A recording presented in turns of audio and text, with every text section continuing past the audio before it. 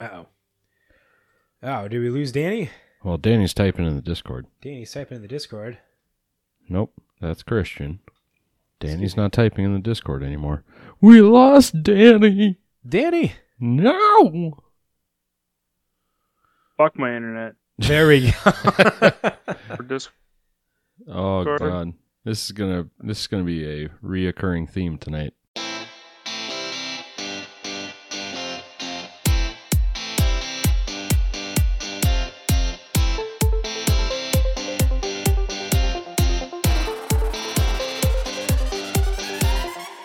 Welcome to This Week in MTG with your hosts Matt Olson, JB, and Danny Oakstad.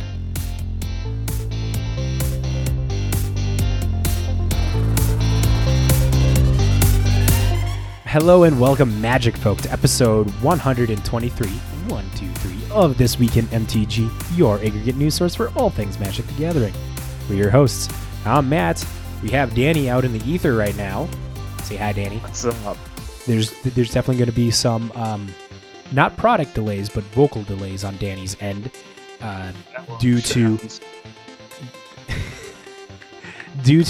not COVID reasons, but due to not understanding internet reasons on Danny's end.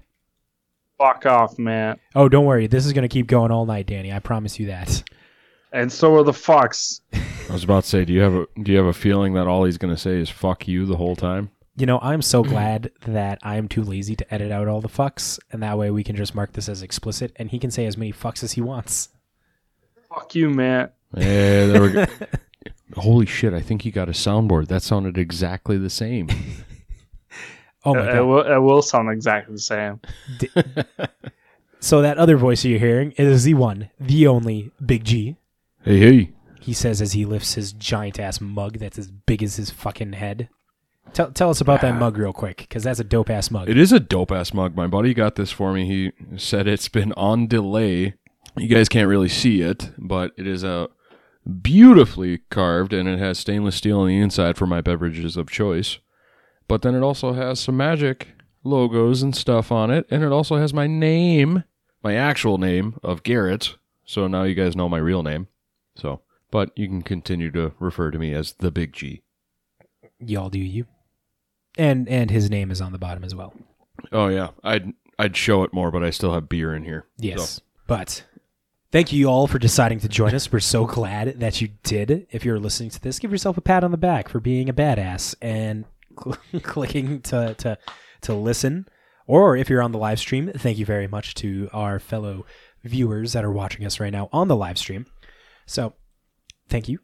I like to say thank you a lot. It's a Midwestern thing. But let's go to the other section of thank yous here and begin our episode by thanking our amazing patrons. Give you guys a big pat on the back as well. So our patrons are people that think that our content is worth supporting. You're all motherfucking crazy for doing that. So a big thank you to Wade97, Chapman, D Moose, Amew the Fox, Colin, Noah, Slade, Third String Chapman, Nikki, No Modifier, Steve, Jacob, and newest member of the community still, Christian. Still blows my mind. We're getting new people all the time. I know. Or does it blow your mind that Chapman will now continuously win giveaways? Predict you that he doesn't. Okay. And if you guys want to be crazy as well in supporting us, go check out our Patreon. We have 3 tiers, a $3 tier and a $10 tier. At the $3 tier, you get put in for monthly drawings for booster packs. This next week, the drawing is going to be for... Hold on. I think I said the drawing is going to be for Kamigawa set boosters. Correct. Kamigawa doesn't come out until... No, Kamigawa comes out... Oh, man. Why am I drawing a blank on the date? Is it the 11th? Or is it the 18th? The 11th. It comes out the 11th. So, if that's the case...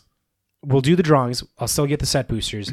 There may be a little delay to the winners of the set boosters because I just want to give you guys the Kamigawa set boosters because so far the cards look sick. And we're going to be covering some of the cards here at the end of the episode because, you know, they're really fucking sick and that's part of what this episode is going to be about. Paper Magic, it's on the 18th. So Paper Magic's on the 18th. Okay, so there'll be a little bit of a delay, but I really want to get you guys those Kamigawa boosters and I don't want to wait a month. So we'll draw for the winners and Yes. then there's the delay until release. Or Correct. maybe if Matt's on top of the ball, he can get them for pre-release for you. I can manage that probably. Oh, I could definitely manage that. And we'll cover that, or how I can manage that in a second here. But then the other tier, the $10 tier, is you get put in for a monthly drawing for a Commander card that's valued from $15 to $20. Right now on the Patreon page, we have a poll every month that the patrons can vote for what card gets drawn for. And I haven't looked today, but I think Cabal of Coffers was winning. We have a Cabal of Coffers in contention to win for next week's drawing. So, yeah, if that's something that floats your boat, go check out our Patreon. Regular one or the alt art? The alt art. No, the regular one. The regular one is $20. Oh, okay. The alt art is like 40, 30, somewhere in there. Somewhere in there. But, yeah, we have that. Go check that out. But if you don't want to support us through Patreon, you can also support us by buying some dope-ass playmats that we have. Definitely think that they're pretty cool. So if Patreon is not your way of wanting to support someone, you can check out our playmats that we have. They are of our banner logo on a playmat. They look really cool. They are going for $20. You can hit us up on Facebook, Twitter, Discord, anywhere. Be like, yo, Matt, I want some of this. I want this playmat. And I will send it to you. And literally, we will send them like almost everywhere. We just actually sent one to Germany. And that was super cool. Well, and it's to our newest Patreon too, so that's even better. Yeah, Christian got our playmat. We are now getting repped in Germany. Heck yeah. Still blows my mind. Christian, you're badass. Truly. Badass. So if you don't want to buy a playmat directly from us, you can also go check out our amazing sponsor, J-Dub Sports Cards and Gaming, where they have our playmats for sale as well for $20 plus sales tax. I figure I definitely got to say that each and every time. And let's hear an ad from them now. J-Dub Sports Cards and Gaming, located in West Acres Mall in Fargo, is your one-stop shop for all your Magic the Gathering needs. In the store, you will find a huge selection of sleeves, playmats, and dice for you to personalize your battlefield with. Along with having a large variety of singles in their display cases, there are also binders and boxes for you to browse through. That much selection means that you will always find something you are looking for. J-Dubs is also the place to gather to play a wide array of formats with friends in the community. There is Commander League on Thursday nights, Modern League on Saturday afternoons, and Legacy Leagues on Sunday afternoons. And who can forget Friday Night Magic every Friday evening? J-Dubs has it all, Amonkhet to Zendikar, and ways to sleeve, shuffle, and spell sling. Now let's get back to the episode. And thank you, J-Dubs, for supporting us. Couple fun things. Big G over that was looking up to see when that card show is happening. J-Dubs is having a card show happening I can't find it. I'm pretty sure it's this weekend Saturday. This weekend was their Yu-Gi-Oh tournament. Yeah, they had a Yu-Gi-Oh tournament, but they have a card show going on. I'm pretty sure it was the 5th at noon. I'm looking in the events page now, which is going to be bogged down by anything and everything. Well, Big G will get back to you on that. Go check out our lovely sponsor, J-Dubs, Sports Cards and Gaming. Now, let's move to the breakdown where we're going to lay out how this episode is going to be. Oh, I got it. He got it. It's February 12th. Oh, the 12th. Starting at 10 a.m. So not this Saturday, but next Saturday. The following Saturday, yes. Following Saturday. We'll cover it again next week, so that way people will be notified. Whew. That was a close one. Almost didn't find it. All right, go with the breakdown. Okay, so in the breakdown, we're going to go over to the Boggle Desk with the Big G and the Big G, where we're going to talk about some event results, assault report, and then have information on upcoming events. From there, Danny's going to lead us into a blogatog of whatever he has up for a blogatog. From there, we're going to quickly go over the BNR from last week. I know last week I edited it in, but we'll get Danny and Big G's thoughts on the bannings. From there, we're going to talk about some SCG content changes, which is really shaking up the content world of Magic. And then the rest of the episode, we're going to be talking about Kamigawa news. And then after that, jump into the Conjured Currency section where we talk about Magic finance, because, why not? And then we're going to close the podcast off at that, because I imagine that's going to be a lot to talk about. Our Thoughtcast will essentially just be us talking about Neon Dynasty. Easily. And now, with that, Big G, we're over at the Boggle Desk. Hey. So, I don't have Assault Report. You got Assault Report? Danny has a salt report. I know. Danny's got a salt report. Danny has a salt What? report. What's your salt report, Danny? Well, I have no idea. What's my salt report, Matt? No. I know you said that you had a salt report. Was it last week? I have no idea what you're talking about. Oh, we both have such bad memory. I think it was from last week when I was playing my mill deck, and you got super ups. No, okay, never mind. I do have a fucking salt report, you son of a bitch. Here I am, just trying to play some wholesome Commander with send triplets, take your shit, and emphasize that again. Take your shit. Emphasize it. yeah, take your shit. Send Perfect. triplets. Remember that, folks. Yes. And what does fucking Matt have to come out with? I'm gonna play my blue mill deck. Oh, by the way, gee, you're gonna have to fucking mill your entire deck because I'm gonna traumatize you, and my commander's out, so you have to double that. It's Bruvik. Yeah, and my one chance was going, oh god, please have an odd number. But even if I would have had an odd number, Danny made us all draw with his group hug deck, so I would have lost anyway. It was beautiful. I was just giving you guys cards. You wouldn't let me win. Of course we did. That was Of course. my only salt report. So there's the salt report. But let's talk about some Mana Trader event going on. We had a Pioneer event. Wait, why does this seem like the wrong event page? It probably is. Well, I'm the one that linked it. So it'd Yeah, be, that is the wrong one. That is dated from Yep, that's a while 2 ago. years ago. Jesus shit. All right, we're Well, gonna. I won't Jesus knock you fuck. too much. Still doing better than JB. Shots fired. Jesus. Then fuck. again, it wasn't very big shoes to fill. So God damn it.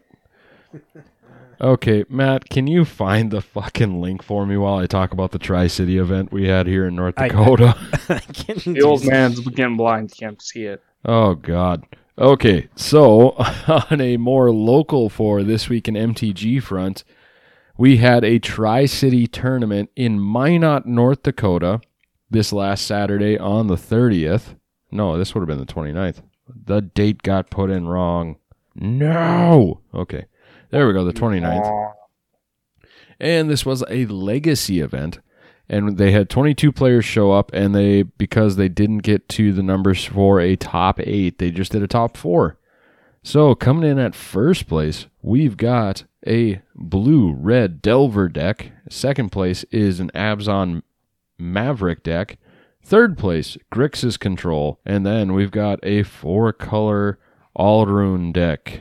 So, and I did not get deck lists from the guys that participated in this tournament, but it'd be a fun breakdown just to kind of talk about the fact that this is a tournament that kind of travels around North Dakota just a little bit, and we've had it now in Fargo, which was back in October. So then it's in Minot, and then I believe the next one would be down in Bismarck. Correct, Matt?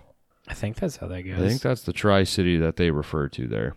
Bad Forks doesn't have anything. No, and then they don't travel out to Dickinson. I'm sure Jamestown doesn't have anything either.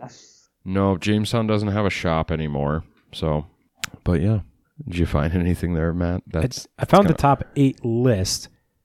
I have not found the Look at winning that. results. Matt's not doing his job. Hold on now. This was partly my job. I apparently just fucking linked the wrong one here. So we do have the top 8 players here. Ooh, is this? Can we?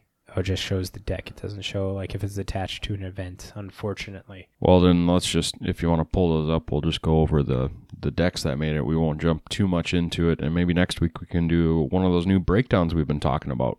Yeah, that one would be a good time for that. I think. So it looks like we've got, well, shit, the screen moved. Jeskai Ascendancy deck, a Lotus Field deck, Naya Winota, and a Mono Green Devotion deck. And is that in any particular order, Matt? To my knowledge, no, that is in no order. This is just the top 8. And then Rakdos Blood, Izzet Phoenix, Rakdos Blood again, and another Izzet Phoenix. Something tells me those 4 decks, the ones that match up on their theme, are very, very similar. Good to see that Jeskai Phoenix is still, or Izzet Phoenix is still a deck that, keeps clapping. We got a paste spin breakdown. Yeah, we got a paste spin breakdown by Bamzing on Reddit of the full meta breakdown of this Pioneer, this Mana Traders 15K Pioneer event that happened throughout the month. There were 33 Izzet Phoenix decks, 17 Jeskai Ascendancy decks, 17 Red-White Heroic decks, 15 Red-X Burn decks, 13 Jund decks, 12 Nea decks, 8 Blue-Black Control, 8 White-X Humans, 8 Blue-White Spirits, 7 White Angels, 6 Blood decks, and 2 of them made it into the top 8. Yee. That is pretty legit. So overall, the archetype breakdown, there's way a lot of Izzet Phoenix decks. But I will make sure to link to this all down below because it's a lot to go over. And Bamzing is an amazing person for posting all this information up. He does it all on his free time. And yeah. Okay, so we're going to jump into some future events coming up. Unfortunately, other than the trading show at J-Dubs coming up here in 2 weeks for us, we don't really have too many local events other than our weekly Modern and Legacy League Commander Nights F&Ms at our local establishments here. But luckily, also in 2 weeks, we've got SCG Con in Philadelphia. So February 11th through the 13th, we've got a gaming convention for you. So mark your calendars. Make plans to join them for the 3 fun-filled days of Magic the Gathering, Flesh and Blood, and more. Your theater side is showing. Sorry. Sorry. All right, and they've got some packages here for you, too. The Commander Celebration Package is $80. This gives you exclusive access to SCG Con Command Zone for all 3 days, a Sol Ring promo card, non-foil, a Path of Ancestry promo, non-foil, Path of Ancestry playmat, 4 Commander Pod vouchers, a deck box, and a badge and a lanyard. And then you jump up to the Infinite Challenge Package. And it has a note in here. This is a $200+ retail value. And this gives you special early bird pricing available through 11:59 p.m. on Thursday, February 10th. Gets you entry into any challenge, including Challenge Plus events with double prizes for all 3 days. And you get to choose your own playmat from over 20 available on the SCG prize wall. And let's see some of the main events for you. We've got some pre-release stuff for Kamigawa, which we've already kind of been talking about a little bit. So we've got Sealed. We've got Two-Headed Giant. Sealed, for one, it will be a 3 rounds of Swiss starting at 3 p.m. $40 entry. Maximum amount of entries is 128. And then it gives you prizes based off of your record. So if you get 9 match points, you get 480 pre-release prize wall tickets, and then that goes down based off of your record. But then the Two-Headed pre-release is a sealed event, 3 Swiss rounds, starting at 5:30 p.m. This is an $80 entry for the teams, and there is a team cap of 60. So for those of you at home doing the math, that is 120 people, 2 people per team. And then for 9 match points, you get 960 re-release prize wall points. And then again, that breaks down further as you go down in victories. And then they have another sealed event starting up at 6 o'clock. Same information as the previous sealed event. And then on Saturday, they've got a Modern 10K challenge. 2 of them, actually. Wait, why does one say sold out and the other one doesn't? Probably at different times. Doesn't look like it's different times.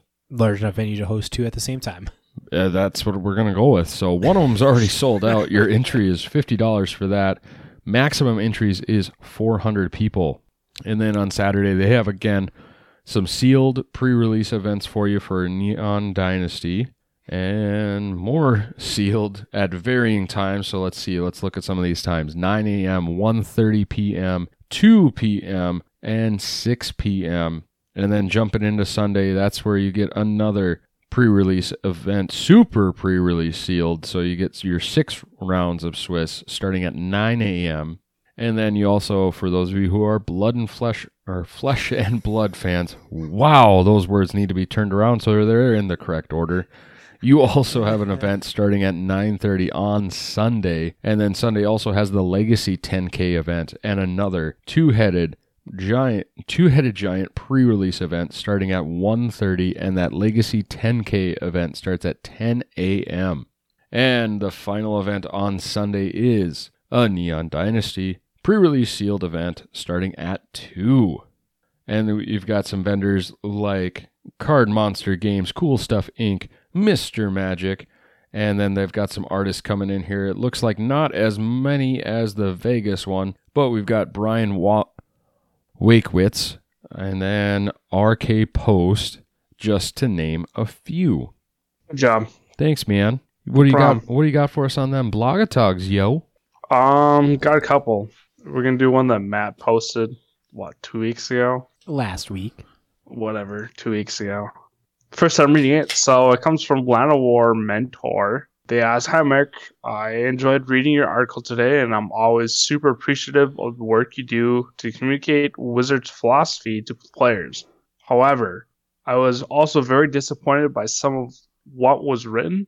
As someone whose concerns fall under the contamination problem, it really felt like the message of the article was that my concerns are unimportant. The buffet analogy was particularly saddening. Magic is not a buffet. Other players also dictate what cards we experience." Just that last statement, I kind of disagree with him. But anyway, Mark's reply: "I think the buffet metaphor was the most apt metaphor I've ever found for Magic design. We want to provide an amazing meal. Not everyone wants the same food, but we have to prioritize providing food individuals will love over not providing foods some might hate."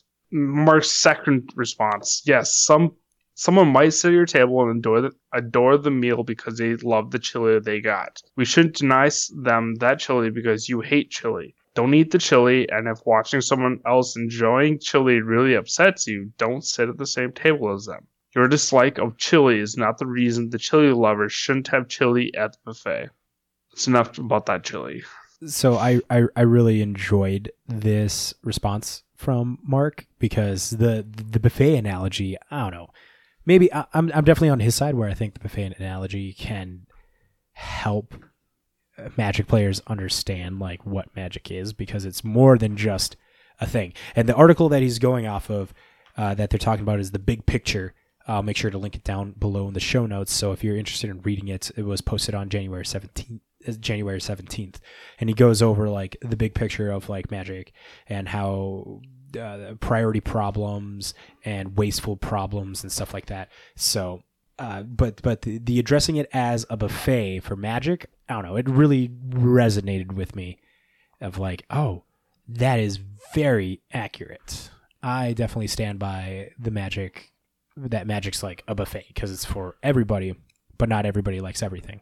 Well, and I mean, you just break it down into the formats, too. Not everyone likes Standard. Not everyone likes Limited. Not everyone can afford Legacy, so think of that as like the premium part of the buffet. That's your keto diet right there. Right? But then you break it into, I even see it right there on the screen, unsets. Not everyone likes Not everyone likes alt art, so, the food being prepared a different way or anything like that. But it's just, It's one of those things where, you know what, it truly is. It's a great analogy. There's always something for everybody at the Magic table. Which makes Magic so fucking good. That's what makes Magic Magic, man. Well, even thinking about some of the like more controversial things, like some of the secret layers, like the Stranger Things, like The Walking Dead. The idea with those is, unfortunately, maybe things could have been handled differently as far as exclusive cards and play mechanics being made for those cards. and not being introduced at a similar time frame within the actual game itself. But that could have introduced new players because, hey, I see Walking Dead stuff. Hey, I see Stranger Things stuff. You know, somewhere down the line, hey, I see Metal Gear Solid stuff. Don't get me started. I was trying to, but I'm not going to get you fully on there. But it's just, there's so much. And even something as simple as the artists themselves can somehow get a person into the game, who knows? Or you just have those wacky, crazy friends that you end up meeting along the way and going, hey, you like fun? You should play Magic. Do you like beer? Do you like beer? Come listen to our podcast where we talk about a game and we drink beer. Magic and beer are definitely, it's weird. It's a game that goes hand in hand. It's like golf and beer. And video games and beer. And beer. Damn, beer. Beer is so good. Beer is good. Beer is good. Beer is good. And stuff. So anyway, now that we've talked about beer more than Magic, let's talk about some Magic again. Hey. Second blog talk of this week comes from Snowback16. This is a blog talk I chose just due to the fact of what's been released that no one thought was ever going to happen with a Phyrexian Planeswalker. So, back to this. Snowback asks, will there be an explanation about how Phyrexians can now hold a spark? Mark replies, this isn't my area of expertise, so I'm going to do my best to explain it, but I might get a few small details wrong, so bear with me. Phyrexians can't hold a spark. It has to do with the fact that they're soulless and you need a soul to hold a spark. That's the same reason some other creature types can't hold a planeswalker. I can't become a planeswalker. Well, except some circumstances, like with Karn, is the only planeswalker that's not a creature, or that doesn't, whatever. So pre-mending planeswalkers were immune to Phyrexianization based on their ability to have total control over their form. This is not true with the post-mending planeswalkers. The Phyrexians are aware of the multiverse. Prior to the mending, they used portals to travel between planes, but the mending shut down the portals, with only one exception that I know of, the planar bridge, but even that can't transport living tissue. Because of Phyrexianizing, someone removes their soul, it would take away a planeswalker's ability to planeswalk, which is what definitionally makes one a planeswalker. Thus, Phyrexianizing a planeswalker wasn't a solution to the Phyrexians' problem. Now, Jin-Taxis is on Kamigawa studying spirits, made manifest believing that it might hold valuable information to the Phyrexians. Turns out it did, and Jin-Taxis learned how to complete a planeswalker without removing their soul/part on a spark. That's what's going on. If you want more information, read the Kamigawa Neon Destiny stories for more information. This is really intense. This is really intense because we're going to talk about that card here later in the episode. It's Tamiyo. Yeah, what? No. Yeah, I went through a few different articles after I read this one. Coworker were talking about how that was possible and what's the cause. And the one card that I don't know if the one card that you're thinking of, or we're going to talk about later, because I didn't read the notes. Surprise! Was it the reality chip that you're talking about, Matt? Reality chip was definitely going to get brought up in this episode. Okay, yeah. So we'll just talk about it later. But yeah, it's the rabbit hole that this has opened up. You can get lost. Have either of you guys read the story yet about this? I haven't gotten to the story yet. I have not today. read the story. I got it on my to-do list. Got it because it sounds so good. Learning about Kaito and the journey of trying to find the Empress and Jin-Taxis being on there. The stories are all up right now on the mothership, and it goes over the twists and the turns that comes from this. And I am really excited to read it. So if you guys haven't read it yet, like the scrubs that we are, go read it. I wish that today would have been a day where I just let my students do whatever the heck they want, and I could have just read and done things. But it wasn't one of those days. It was a full on teaching day. I was busy from start to end of the periods. So It's hard to read while driving a truck. there's that too. I mean, it's basically what we're getting at there is, unfortunately, as much as we would love to be full-time podcasters, we got to support, the houses that keep breaking down in one way or another for all of us. Yes. They make audibles, so you just listen to it. They don't have audibles of these stories, to my knowledge. Well, you better start reading it and recording it so you can make some more money. Ooh. This weekend audibles? Nice. Let's do it. Danny making the money for this podcast here. Oh my god. Danny's the real money maker here, just so everybody knows. Danny, I have no idea where that came from, Danny, just so you're aware. Sure, I guess. We're gonna need your expertise. We're gonna need your voice and being able to. Dude, words are hard. Leave me alone. I don't know if you saw in the. I can't talk. I don't know if you saw in the Twitch chat, but we had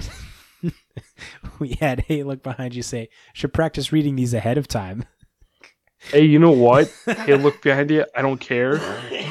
And leave me alone. Thank you very much.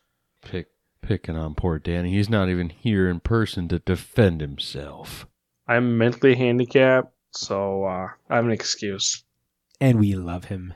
So anyway, moving along to the news. Da news. Not really news, but I guess Matt wants us to talk about the bans that happened last week. Well, we didn't talk about it last week. It got released after we had our episode. Oh, so. that's what it was. Yep. Yeah, I quickly edited in what the bans were, and this is just more of like the typical What This Week in said. MTG formatting of it. Perfect. So again, to begin the news, let's quickly touch on last week's bans and rebalancing announcements.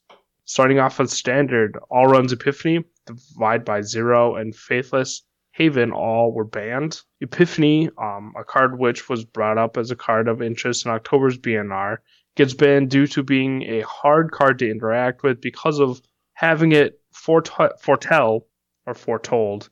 So just discard cards or discard spells can't catch it. And also it was causing frustrating gameplay with it being in a solid chunk of the latter meta and competitive meta. These next two bans are preemptive to keep certain decks from taking over. Divide by Zero in a blue control deck, so fuck blue, is said to, quote, be poised to reduce metagame diversity. Being able to move the game into the late game effectively so player can drop their soft lock pieces of Leer, Disciple of the Drowned, or Hillbreaker Horror is something WotC doesn't want happening effectively. And the final ban in Standard is Faceless Haven, showing up in a mono green and a mono white aggro Snow. These decks really beat up on the blue based decks, thank you, with Epiphany and Divide By. So as a way to keep these from becoming dominant without changing the deck, Faithless Haven is banned. Before moving along to Standard's better half, Alchemy, Standard 2.0, and mentioning its rebalancing, let's take a detour to Historic, which has a banning and an unbanning. Memory Lapse was moved from suspended to banned, and because WotC likes Teferi a lot, they unbanned Teferi Time Rattler, but only because of the rebalance. WotC said they want to quote, move Teferi away from genetically strong walker to a specialized anti-control tool. And this anti-control tool looks like a white-blue 2 that enters with 5 loyalty counters and has a static. Opponents can't cast spells on your turn. +1 until your next turn, you may cast sorcery spells as though they flash, and a -3 of return up to 1 target artifact, creature, or enchantment to its owner's hand. Draw a card. So speaking of rebalancing, I was going to go over only the cards which have been buffed or adjusted, not what those are, because this is supposed to be quick. Again, these are Matt's words, not mine. Go check the link below for the full details. For the cards that have been buffed, we have Acerec, the Archlake, assembled from parts Bloodtag Alpha, Cloister Gargoyle, Dungeon Decents, Eliwick, Tumblestrum, Fate's Reversal, Find the Path, Puppet Riser, Tipius Drop, and Triumphant Traveler. As for the adjusted cards, they go as the following: Divide by Zero, Fearsome Whelp, Hullbreaker, Horror, Inquisitor, Captain, Lear, Disciple of the Drowned, Sanguine, Brushstroke, and Town Razor, Tyrant. Now we move on to the only band in Legacy, Ragavan, Nimble, Pilfer. To the surprise of the few, Ragavan is a potent card, and when it's backed up with free counterspells like Daze and Force of Will, those make it more potent. The Izzet Delver lists have been putting it up a 56% non-mirror match win rate, and that totes the line of what WotC is comfortable with deck having. The final bit of BNR is not a band or an unband, but addressing why there wasn't a band in Modern. According to a tweet from Aaron Forsyth, Vice President of Wizards, quote, "The data and sentiment around Modern all pointed to leaving it alone. There are definitely best cards, but nothing worth addressing. That's a good thing," end quote. There we go. That's the BNR. Bam, bam. Way to go, Danny. Yep. Yeah, no problem. Well, yeah, I was talking with Keegan after we were talking about that rebalancing of Teferi, and I would say it's almost a good rebalance, except for the fact that its loyalty It's was 5. boosted. Its loyalty is 5. If they had left the royalty or loyalty at where it was at, it would have been a solid rebalance. But because they increased it to 5, it's a rebalance, but it's not a fair rebalance. I mean, it's strong. It's more resilient, but you cannot deny the fact of your opponents can't cast spells on your turn is such an improvement compared to your opponents can't cast them at instant speed, essentially. For sure. Yeah, because that just wrecks any kind of instance, like red burn deck. Like, that's why I stopped playing Historic, is because of this card. Right. Yeah, I do agree. The loyalty buff to 5 seems, I don't know. Like, leave it at 4, because it enters, it gets a +1. It's at 5. Yeah, and that seems fair. If it's at 5, you can give a +1, that's now at 6. Okay, well, my turn, I'm going to have to use 2 spells to get rid of it. We can definitely look at Teferi being, like WotC's like poster child. Oh, they already said It's basically their baby child. They love Now Teferi. that Jace is basically gone. I mean, Teferi is such a good card, and he's such a good character as well. So it's like, I understand they want to be like having him out there and stuff, but at the same time, Teferi Time Raveler, yo. He's so good, you had to steal him from me 2 weeks ago. Oh yeah, I did. Because I had to be casting my spells. I like casting spells. You whenever see, I want. if they would actually play test, they wouldn't have to do this alchemy bullshit. But this is their brainchild of what they want to do. This is what they want. I don't know. Like, alchemy is it's separate from paper, and it's like, hey, we're gonna focus on alchemy, doing alchemy things, and paper's gonna be doing paper things. I know I've said it in the past. So what you're saying is, we're sorry that we didn't do our jobs the first time, so we're gonna do it now that everyone's played with it. What I'm saying is alchemy. And we're gonna fix it. What I'm saying is alchemy is their sandbox of. How's it their sandbox? Because they can. When the cards have already been released, a sandbox should be something before release, like a playtest. But we were just talking about all of these alchemy changes that they made, like Cloister Gargoyle, Dungeon of Descent, and Fate's Reversal and stuff like that. Like this is their sandbox. This is what they do, of where they can, like, okay, we're gonna play around with these cards, and even though, like, on paper they can't be changed, in Arena we can just have as much fun with them as we want to. I say fun loosely, just mind you, say fun very loosely. We can. Yeah, your fun is saying, "Hey, we're sorry that we didn't do our jobs the first time." No, Matt's fun is playing blue spells. Yeah, fuck blue. Okay, there we go. Are we ready to move on to the next? We're ready to then? move on. So that's the BNR. Links down below. Again, for all fuck that blue.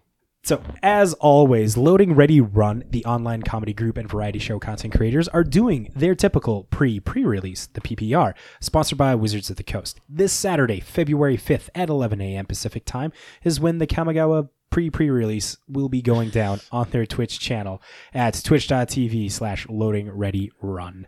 And now for some big news in the content creation sphere of Magic. On the 25th, Pete Hoffering of Star City Games made an article announcing the forthcoming content changes. In recent pandemic-induced years, SCG content publishing side of the business has taken a large hit due to the lack of in-person events and the reduction of professional scene from Wizards of the Coast, large enough that by the end of February, Star City Games will be cutting a number of their content creators from their business. This will be sort of replaced by a variety non-strategy tournament-related topics and making all published articles on Star City Games' website free. Pete also mentions that for those who pay for their premium memberships, there will be a remodel of what the benefits will include and be announced at a later point in the future. Now, give the full article a read to go through the links in the show notes below. I thought this was pretty intense because, like, what was it, 2-3 weeks ago is when we talked about Cedric Phillips leaving Star City Games, and he was the content coordinator of Star City Games. And, like, I mean, looking back in it, like, 2020 vision is, hindsight's always 2020. That's like the writing on the wall of could be potential writing on the wall of the content portion of Star City Games, just kind of like on a decline. Well, no, and here's the thing, though. Do you think something, when we get further and further out of no public events, no large gatherings, do you think Star City Games will come back and go, hey, now that things are getting better in the aspect of large gatherings, we're back, and hire on some of those content creators back and change up things again? Or do you think someone else will come in and sweep up the opportunity? Well, I mean, you still got Channel Fireball still pumping out all the content that they're doing and stuff. I mean, they have definitely changed their whole market model, going from, selling their own cards to being a marketplace and having CFB Pro be their thing of also collecting money, pumping out content to like pay their content creators. It's like Star City Games had that as well. Yeah. But they were selling their own cards, so they weren't a marketplace. And there's like a little bit of talk online that I see of like, is Star City going to be doing what Channel Fireball did and have their own marketplace? So now we're going to have like TCG Player, Channel Fireball, eBay, and Star City Games being like a marketplace kind of a thing. Or is it going to be something even further out in left field? Is it going to be like Sony acquiring Bungie? Ooh. Where Star City Games will just get bought out by... Very topical. I know, right? Hitting in today's news and other nerd subjects. There's a lot of fucking big game acquisitions Right? this year. But we are not This Week in Video Games. Maybe we can be. Hit us up. Give us your feedback if you want to get a This Week in Video Games. Well, no, think about it this way. We do talk about Arena. Arena is a video game. Therefore, we can be considered This Week in Video Games. I'm pretty sure I have us marked under the video game category as well because of that, because you got Moto and Exactly. and Arena, so we okay. are already a video game podcast, but we've put more focus on our in-person gaming of Cardboard Crack. Very true. And we have Wade in the chat saying that he is very sad that Versus Live is getting discontinued, and that is one of those. Yeah. That is one of the big things getting cut there. But I mean, Corey Baumeister has like a pedigree of like being able to do like everything and stuff. So good for him, because I know he'll be able to find other opportunities, along with like a lot of the other Star City creators like Dom Harvey, Ari Lax, Sam Black. Like they're going to be able to find things because they are grade A content creators that are going to be maybe a little hard pressed. But I don't know. They're giving everybody till the end of February to be able to find something. So I feel that's a lot of time, and these guys are like grade A. I mean, content creators outside of like Magic. Like if you put like, I'd listen to Dom Harvey all day. Don't get me wrong. Fucking love his voice. I love his podcast, Dominaria's Judgment. Christian brings up a good point. Maybe we could get some of those content creators on the show. Shit. And it's not like we don't have, some connection to at least one. It's true. So right now, I'm going to mention this. Next week, we're actually going to have a content creator as a special guest host on this. Hey. Not too much details right now. We'll keep it hush. Listen to the end of the episode. Maybe I'll mention it by then. But You'll forget about it. Yeah, Big G's got to take a week off. We've got a theater production that I got to be present for. And we got a guest host, and I am super excited for this. So listen to the episode, and maybe I'll tell you. But Star City Games. So going off of them basically giving a hack to all their content creators, all their content creators will just go to Twitch or Some of them will probably head over to Channel Fireball TikTok. or like the Command Zone or something like that. or someone will pick them up like that. But like Yeah, I mean, a lot of the pros that were in the Star City like circuit, they're all on Twitch. They Yeah, but- they stream Monday through Friday doing arena or something else. I don't think that's So a lot of it's- them. Especially with Corey, he's on Twitch with his co-host, so I'm sure he could probably still do the same thing. He'll just have to be not sponsored by Star City. Okay, anyway, I'm going to Niv Mizzet the hell out of this one now. Let's talk about some Neon Dynasty. Yeah. And for the rest of the news section, we're going to go over all the Kamigawa Neon Dynasty information that we have. So let's start off with the booster fund information that we receive. And this one's going to be a definite flying by the seat of our pants kind of situation here. Yep, wrong link. Jeez, That's don't right. even... I'm not the only one that had the wrong link. No, I had Hell the right yeah. link. I just Hell didn't yeah. click the link. You had the wrong link. Don't lie to the viewers. Psh. So, Kamigawa Neon Dynasty Booster Fun, an article that came out from Clayton Crow, talks about what to expect to get in booster packs. And as always, in a lot of the sets, we're going to be getting the borderless and extended art variants. So let's talk about the extended arts, and that's pretty much where, it's like the zoomed in art, as JB would say. And they just kind of like erase the picture border, but there's still a border there of the art of the card. So those are going to be in there. And then there's going to be the borderless ones, which are the alt art. And these alt art cards are going to be inspired by anime and manga style drawings and from creators from Kogito Studios in Japan. Kogito Studios has worked with Wizards of the Coast before with making the Planeswalkers from War of the Spark. I'm sorry, you need to scoot down. I'm admiring these lands right now. Jesus. Yeah, we're going to be covering that here in a second. So Kogito helped with the Planeswalkers from War of the Spark. They helped make the Mystical Archives, and they've just been doing more and more with Wizards. They made 36 cards in War of the Spark. They made 61 in Mystical Archive, and now they're making 133 for Kamigawa here. And those cards are the extended or the borderless versions, where you have a couple of examples here. Kairi, and Atsushi, along with Kaito and the Wandering Emperor and Tezzeret, all done by artists from Kogito Studios. And as Garrett was just salivating about, they have the Oki-Oi lands, which are a traditional Japanese wood block print art form of the lands. We talked about this when they first got shown, because holy balls are these things like legit beautiful like pieces of art on a land, and they got all these lands that you can select from here, and that's part of the booster fund. Is like you're going to be getting these as part of that. The next part of the booster fund we have is the soft glow treatment. So as they say here, nothing says the future like neon, and neon glows brightly in the cities of Kamigawa. And this is reflected in the soft glow treatment with the neon frame. And this is it's not a borderless frame. There's a border on there. It has like that same anime manga inspired art, but with like sharp metal edges with very vibrant neon colors on the art. And again, they look really good. It's really hard to describe good looking cards on an audio medium.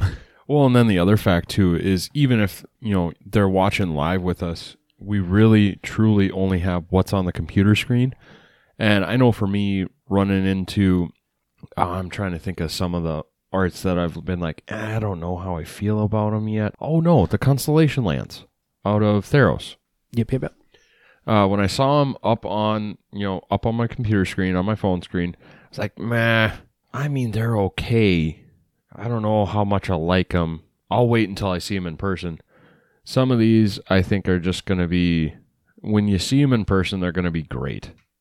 I feel like this is going to be even if the card is not the most functional, the art is probably going to be gorgeous and you won't care. Know what I'm saying? Yep. Know what I'm saying? It's an orgasm of mind, these cards do.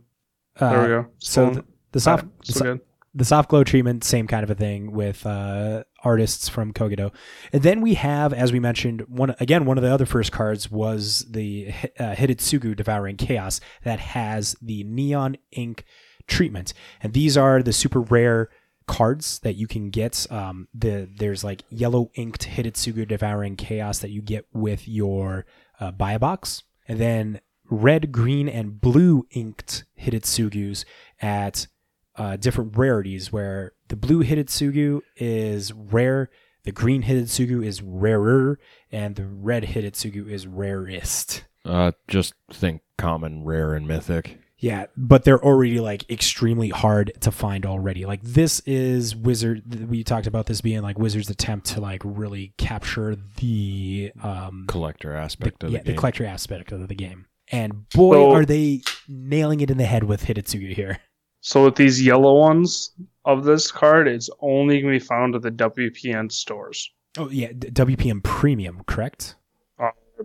I thought it was all WPNs. It was just all WPNs? Okay. Yeah, I think it was WPN. I don't know if it was... And I don't think Josh has posted up anything on the group, or not the group, but the page about anything of that sort. So I don't see anything on here specifically of... I know in the previous Hidetsugu article, this one was like months back.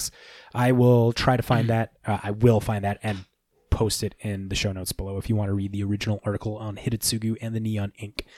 So the other treatment that you're going to see is the ninja and the samurai borders, which the ninja border looks like very sharp, straight edges along the border. And there is a different alt art with the card as well.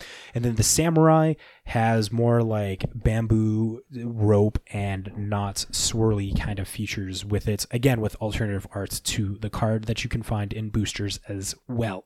I'd say for the ninja one, if you're thinking like, when I think ninja, I think throwing stars and stuff like that. And it seems kind of like you've got that kind of poking out a little bit, but then going off of it's very bamboo-ish for the samurai one. Very much like the armor where everything's very beautiful and pretty, but it also functions well too. I don't know. That'll be fun. And then there is the Phyrexian treatment that we're seeing with currently 2 cards, Jin-Gitaxias and Tamiyo Completed Sage. And that's just like what the Phyrexian Secret Lair was, where it's actually written in Phyrexian, and then like a legendary border that looks very Phyrexian-like. So now to find these cards, there is different ways to collect them, and you get them in boosters. And I was about to say, I got the product breakdown. There we go. There's the product breakdown. All right. So first things first on the product breakdown, we got those wonderful set boosters, which if you're going more so for you want to crack packs, get your best chance at bang for your buck, this is the one I recommend doing. Unless you're doing drafting, you might as well just go with the set boosters, because then you get a better chance at getting a few more of those alt art cards, few more rares, depending on how lucky you end up being. But then you get some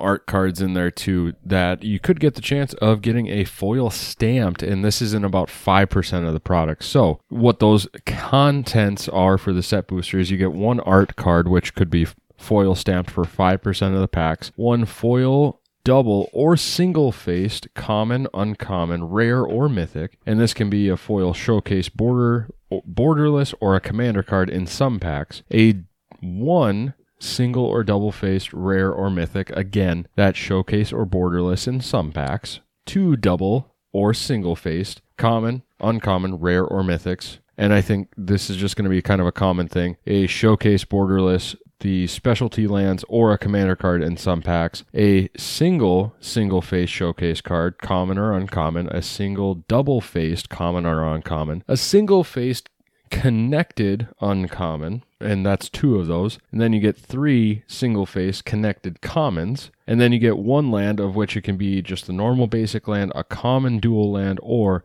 one of those specialty full border art ones, and this will be non-foil, and in 37% of the packs it could be one of the foil specialty lands, but 33% of the packs will be those specialty ones. And then you get a token, an add card, a helper card, or a card from the list. And remember, those cards are a list of cards from Magic's history, and one card is in every 25% of the pack is what it breaks down to.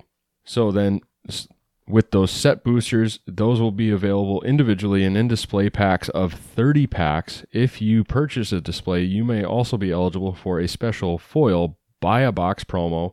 So make sure to double check with your local game store and see if you can get those. So the draft boosters, you'll get one single or double-faced rare or mythic, one double-faced common or uncommon, 3 single-faced uncommons, 9 single-faced commons, and this can be double or single-faced traditional foil of any rarity replaces a single-faced common card. So basically, you get a foil or you get one of those specialty cards, it will replace one of the commons. And then you will get a land in there, whether that's a specialty land, a common dual land, or a basic land, in a token, helper, or add card. And it looks like for the draft boosters, 33% of the packs will have those specialty lands in there as well. And then jumping into our good friend JB's whale booster packs. These are the collector booster packs as well. So let's see, sorry. And for the draft boosters, you get 36 packs in there. And just like the set boosters, if you want that display one, make sure to talk to your LGS about a buy a box promo. And now, the collector boosters are the best way to collect the hottest cards in Kamigawa Neon Dynasty. You'll find 5 rares or mythic rares and tons of booster fun variants and traditional foils in every pack. And exclusive to the Kamigawa Neon Dynasty collectors boosters are foil etched cards, extended art cards, and even new special neon ink treatment. For more on these treatments, check out the article we actually just referred to. So, a breakdown quick of the collector boosters. You get 1 neon foil, etched foil, or traditional foil in the rare or mythic variety. Remember, the neon is going to be super hard to get. Super hard, but your chances are a hell of a lot better in the collector boosters, it seems like. So, because I didn't see anything about them being in the set boosters or the draft boosters. No. Neon Ink is only set booster. Okay, well then, collector booster. Only there collector we go. booster. There we go. Never mind. So yeah, your chances are very minimal in set booster and draft boosters. Yeah, you got to pay. You got to pay the premium of getting the $20 pack to be able to pull the $100,000 card Hitotsugu. You gotta have that whale money. Yeah.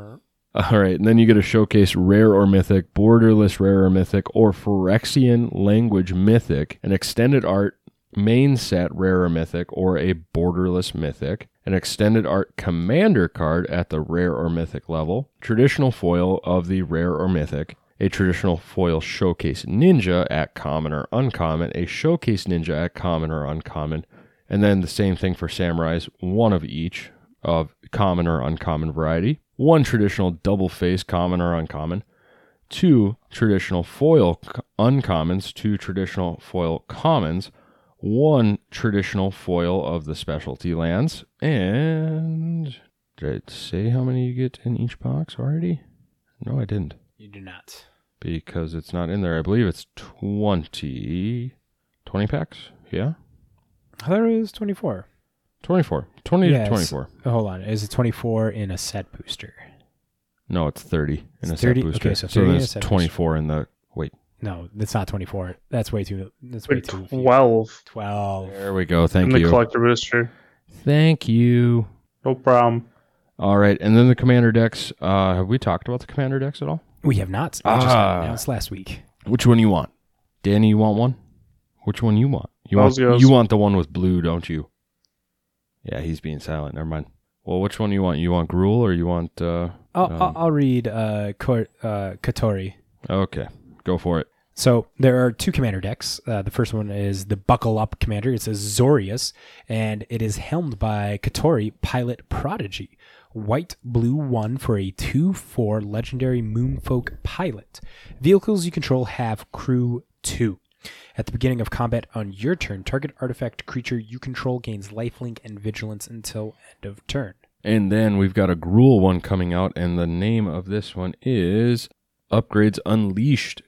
And the commander for this one on the box is Chishiro, the Shattered Blade, 2 colorless, a red and a green, legendary Snake Samurai.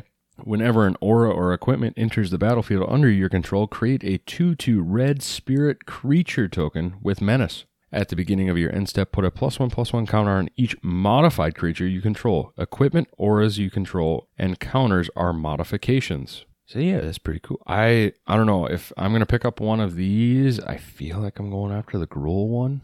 But at the same time, the mechs, man. The mechs coming out for this set. I'm excited to see what's in the sets, actually. I think this might be one where I actually grab both of the commander decks and maybe just sit on them for a little while. I think they're always worth. There's going to be a dope card that gets printed in one or both of these that are going to be like commander stable-y. But next in the product releases, we have the Kamigawa Neon Dynasty bundle, which is like the OG original Fat Packs that they're now bundles and stuff. So because Fat Packs is not politically correct. So you get 8 set boosters in these, and you get a traditional foil alternative art Invoke Despair, which is a new card that was shown. So for black, 1, you get a sorcery that reads, target opponent sacks a creature. If they can't, they lose 2 life, and you draw a card. Then repeat this process for an enchantment and a planeswalker. So essentially, if they have nothing on their board, you cast this. That is 6 life they lose, you draw 3 cards for 5 mana, which isn't bad. All right.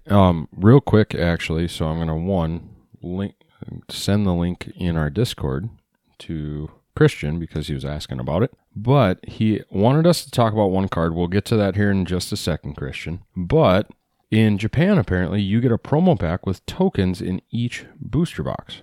So you get just a pack of tokens, apparently. Interesting. Yeah. So Christian, maybe while you're listening and we're working on talking more about these pre-release packs coming up, have you gotten one of these and what's it like? Have you liked it? Have you gotten different tokens? Let us know. Oh, he sent me a link. Haha. Nice. Okay, cool. So I can tell that one is a 4/4 angel, and he posted a link in the Discord. Oh, I've seen these before. Yeah. With the alt art stuff. This is cool. And then they've only got 2 released, and I can't tell what the 2/2 is, but I'm guessing it's a zombie. That would be my guess, but I don't know why zombies would be here. Anyway. Now, while Matt is looking at this, we've got the first chance to play Kamigawa Neon Dynasty is at pre-release. Each pre-release, you'll get a pre-release pack and build a deck from the cards inside. You'll obviously get a rolled down D20 spin down, 6 Kamigawa Neon Dynasty draft packs, 1 traditional foil or mythic rare, so foil rare or mythic rare from Kamigawa Neon Dynasty with the foil year stamp on it, and then a reusable deck box with a divider and 1 MTG Arena code card. And then just like before, now we've got the theme boosters, and it looks like these ones are all just going to be on the colors. But it also looks like we will have a ninjas one, and I don't see the samurai one. So now new Magic players in North America can visit their local WPN store and receive a welcome booster. It doesn't really give you any information on what could be in this welcome booster. So I guess we'll have to see if we can talk Josh into getting one, or maybe, just maybe. If it's anything like the previous welcome boosters, because we had one in Core 21, these are samplers given to new players to show off the coolest aspects of the games.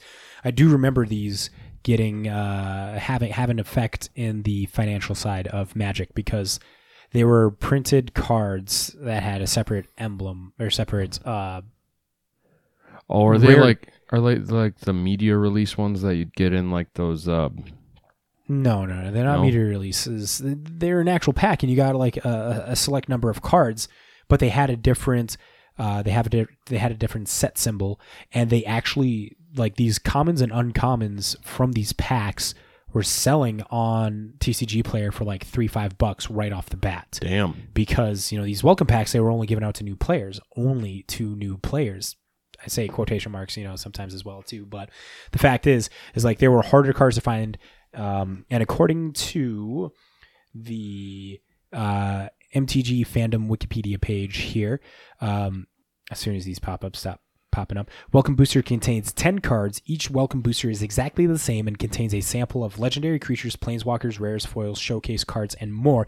It also contains a double-sided helper card that contains tips and how to get started. Find stores and learn a lot more about the game. Some cards appear in the Welcome Booster, but do not appear in the actual set. So that was the thing. There we go. It was the separate types of cards, and they were the commons and uncommons. I remember like there was this boar in Core 21 that was like it was a green boar for like 4 mana, nothing special. I think it had trample, and it was like $3-4.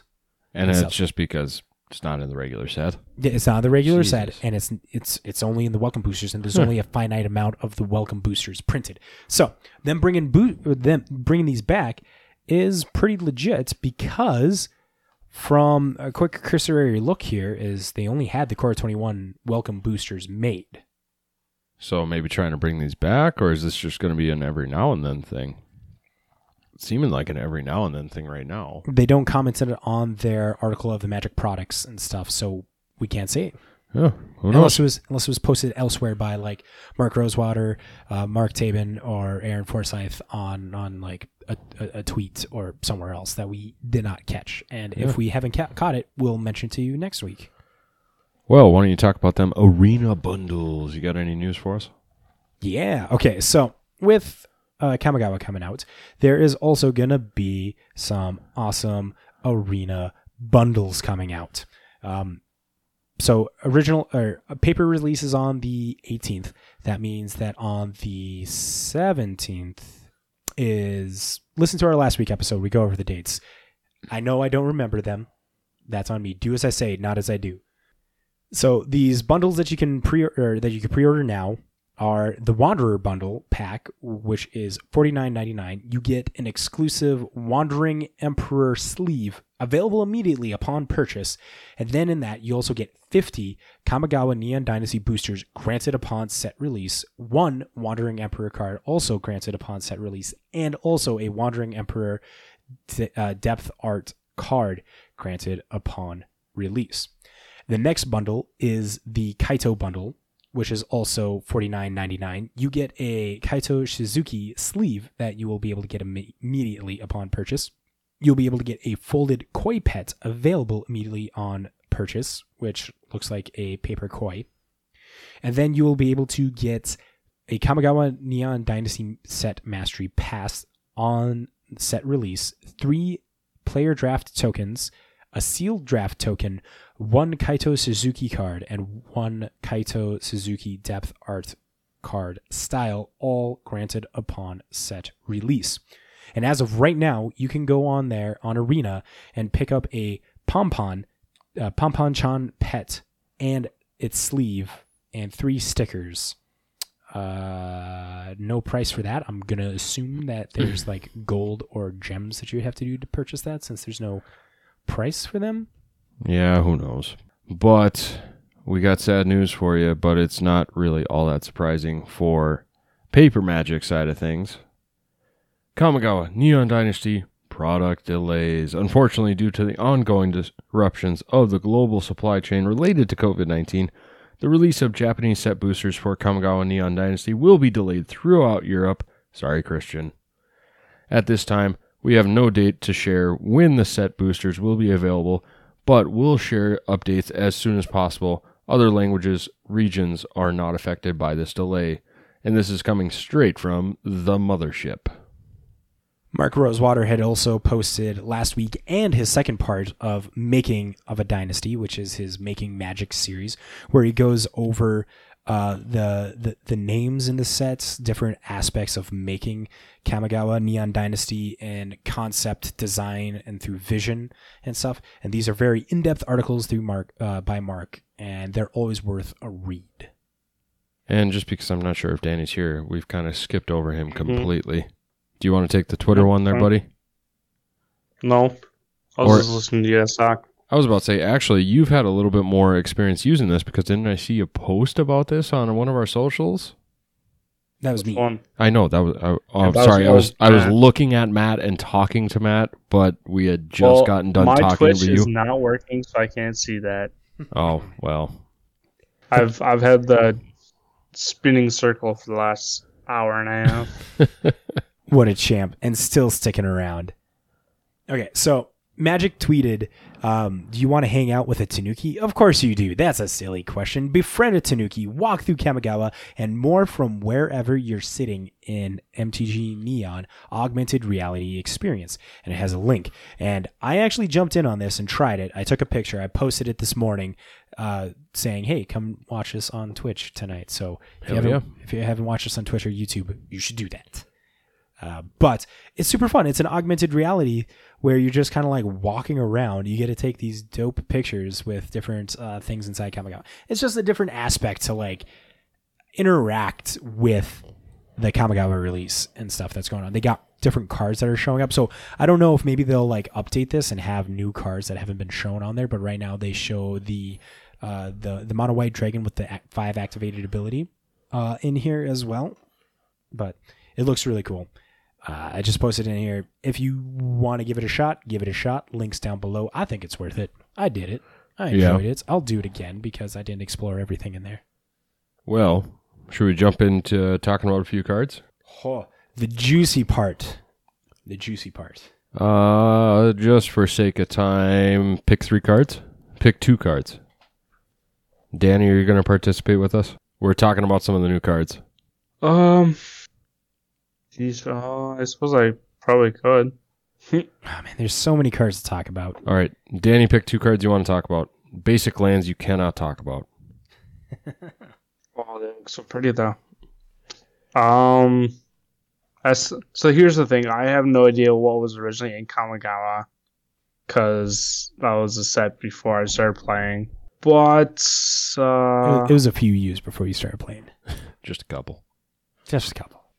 I guess one that I thought of right away was me good, especially in EDH, is Lizard Blades. It's 1 and a red artifact creature, equipment lizard, double strike.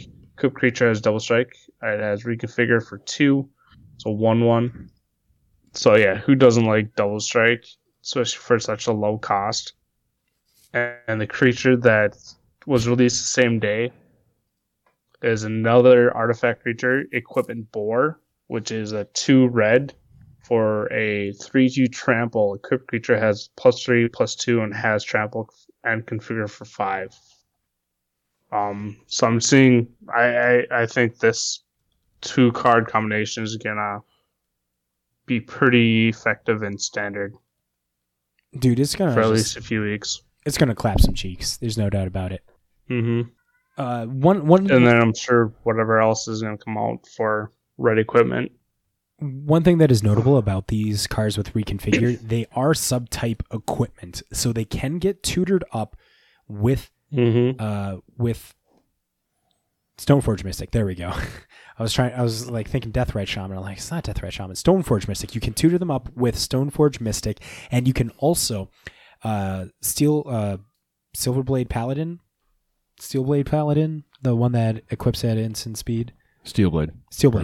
No, shit.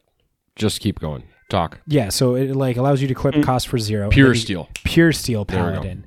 Pure Steel Paladin and Sigarda's Aid all allow these to, when they come in, do their equipment thing. Because they are subtype equipment, you can equip a reconfigured creature to another creature. So that is notable.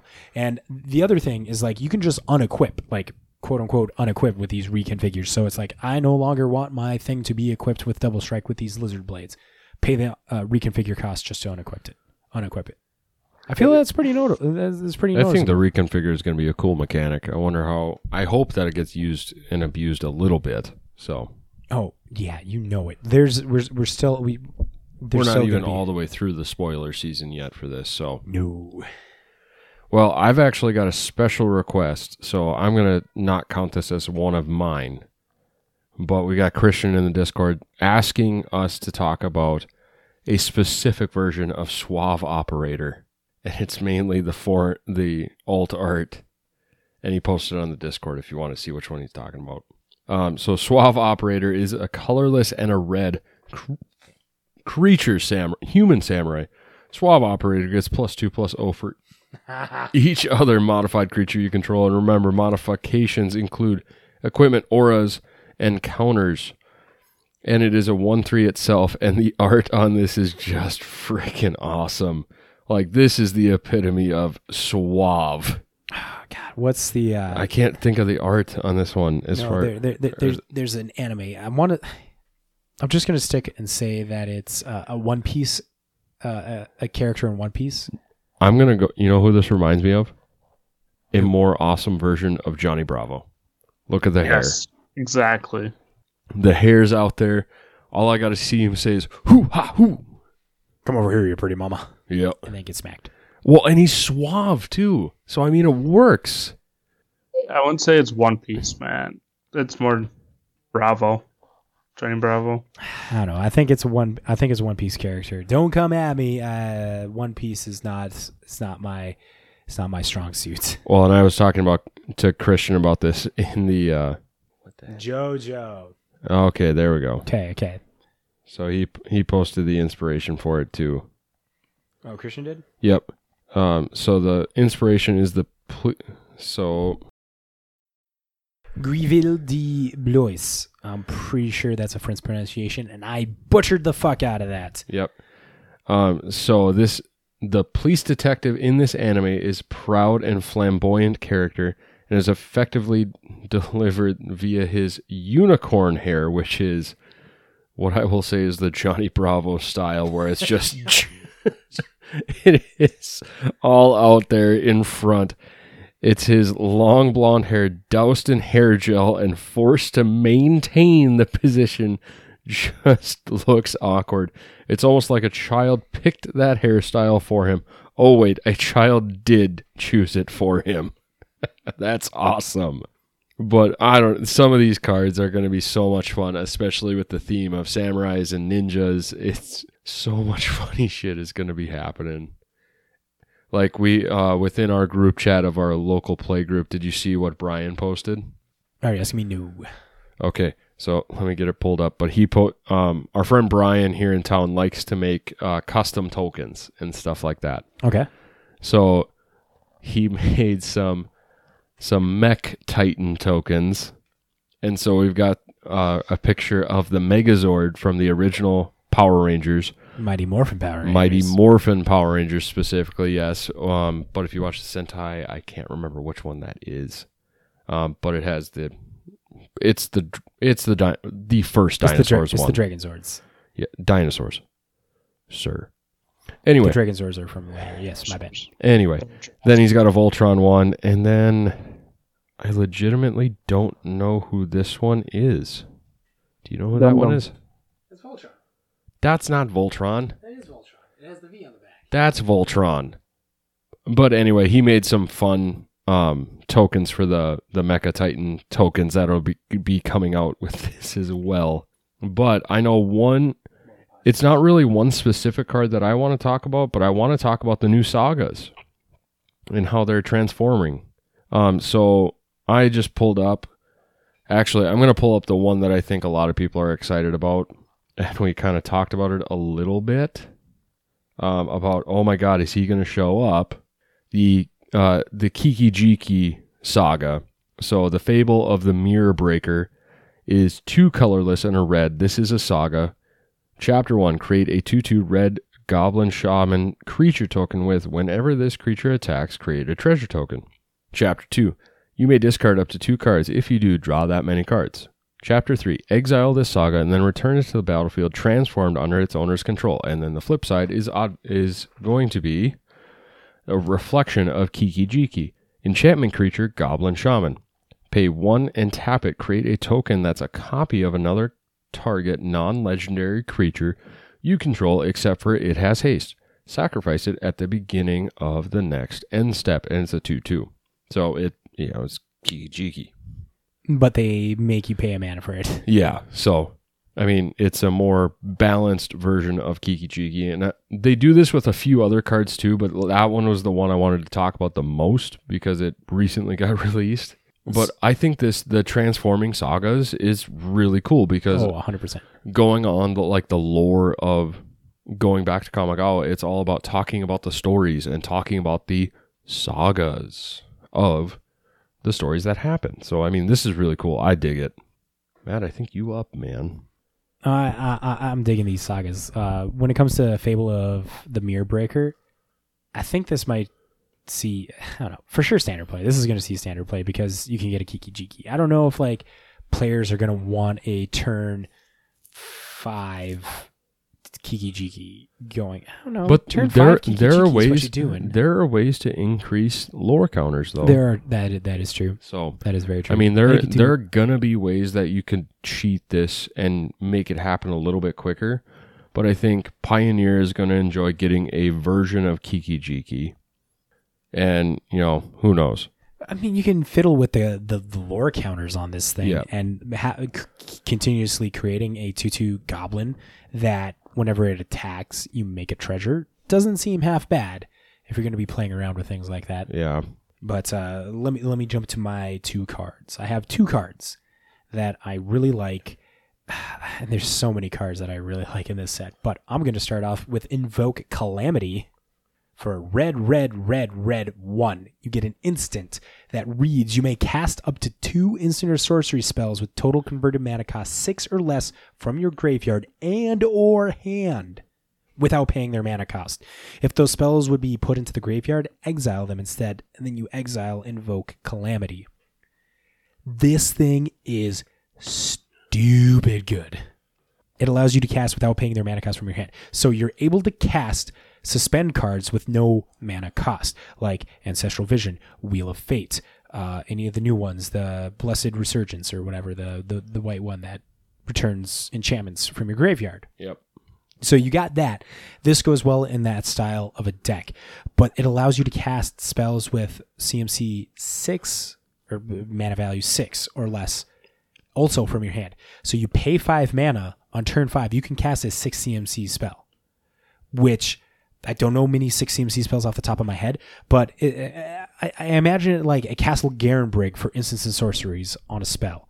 Oh, yeah. Because if you think of it in that axis of where it's like 1 turn means a lot to drop a prime time in the prime time decks in Modern, that Invoke Calamity is kind of like in that same ballpark. It has to be.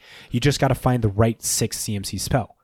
And I think Magna Carta, that's a 6 CMC spell that makes some 4/4s, draws you cards and a treasure and damage or something like that. It makes a 4/4, it deals damage, and it draws you some cards. And then it also has, you can pay, is it hybrid, to discard it and make a treasure and stuff. And I think that's 6 mana. It's like 4 red, blue.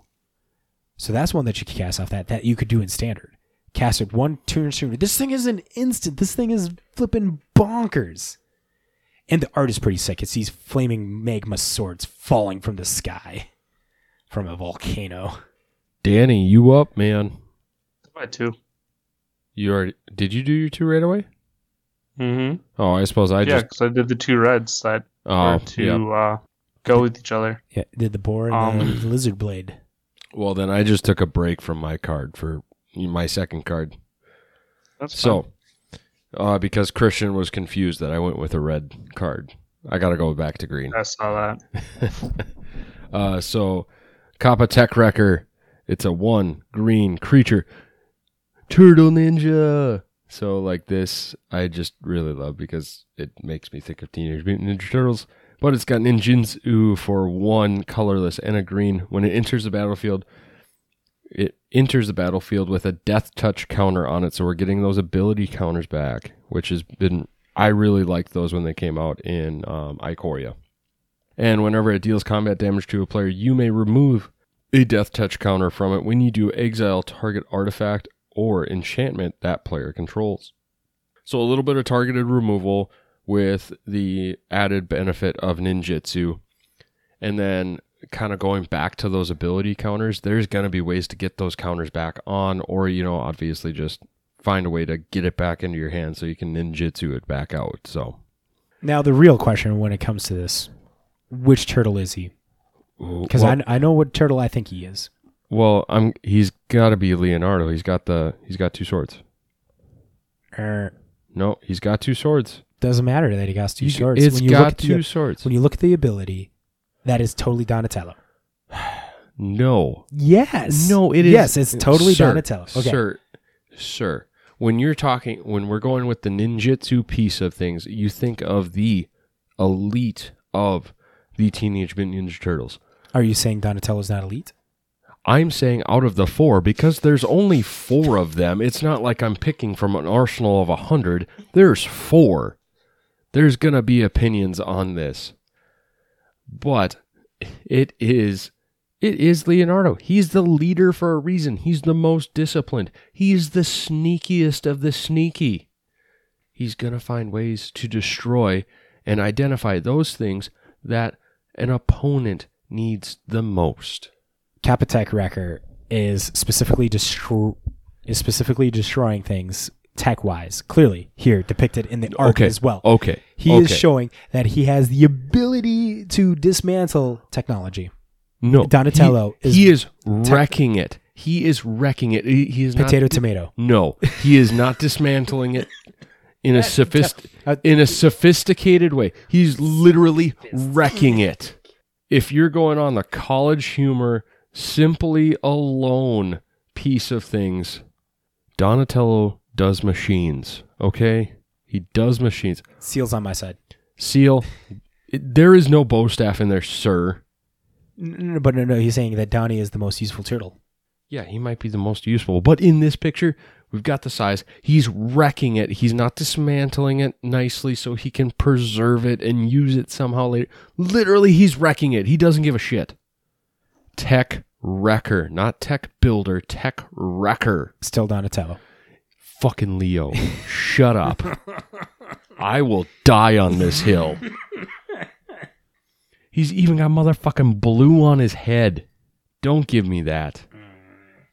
That is blue.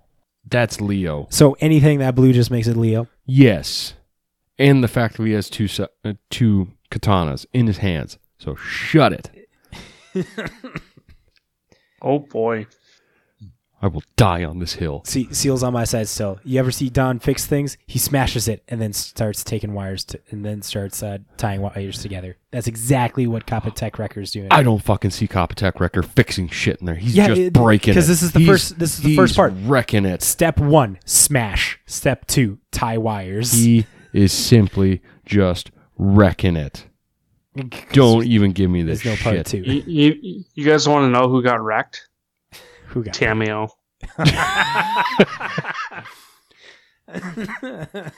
Okay. So this is the card that we were going to talk about earlier, or one of the cards. Okay, real quick. If you're pulling in the fans, I'm pulling in the comment section from Mythic Spoiler. Okay. Oh, okay. We've got in here not just a Ninja Turtle, specifically Leonardo, dual wielding katana with whatever the blue thing on his head is. That's 1. Let's see. Well, there's only 6 comments. So back to Tamio. Danny, one back to Tamio. One of which is Teenage Mutant Ninja Turtles, Teenage Mutant Ninja Turtles. And their master was printed too. Turtles in a half shell. Turtle power. Yes, Master Splinter was printed. But tell us about Tamio there, Danny. So new Tamio is Tamio completed Sage. It's for 2 green, hybrid green-blue Phyrexian, and a blue. You heard that right. Legendary Planeswalker. Phyrexian mana. What? I was about to say, you heard that right. Phyrexian mana. It's Phyrexian mana. Yeah. So she enters with 5 abilities. Completed, which is, they just explained it. Completed, new keyword is green blue Phyrexian. Can be paid with green blue or 2 life. If life was paid this way, Planeswalker enters with 2 fewer loyalty counters. So he paid 2 life, enters with 3. So abilities are +1, untap up to 1 target creature or artifact. It doesn't untap during its, or tap up to 1 target artifact or creature. It doesn't untap during its controller's next untap step.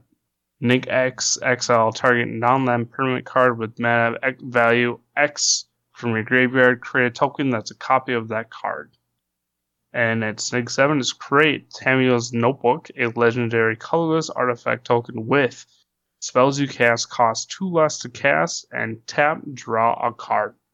So if you're... Oh, go ahead. No, you go ahead. No, I was keep going. If you have something to say about this card, go ahead. Okay, so let's start off with the completed mana. The fact that they got completed mana, which is Phyrexian mana, but there's a downside to using the Phyrexian mana, it really got my brain thinking, what else could we see with this revision of Phyrexian mana, completed mana?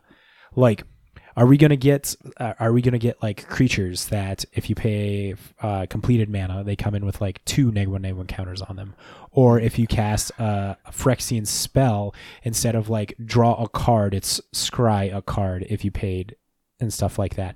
Or probably not, because completed is just for planeswalkers. And that's what I was gonna get at.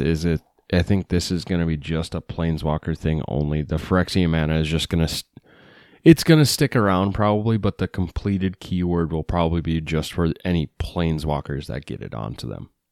I do know on several different occasions, Mark Rosewater has talked about on his podcast that Phyrexian mana was a bad choice of what they did. It literally breaks what the game is supposed to do of, color pie uses. You could just like chuck this into anything, and you got examples of like Git Probe of that's just like any deck that would want it can have it, and it's like you don't need blue, you just get to play this spell at the cost of 2 life.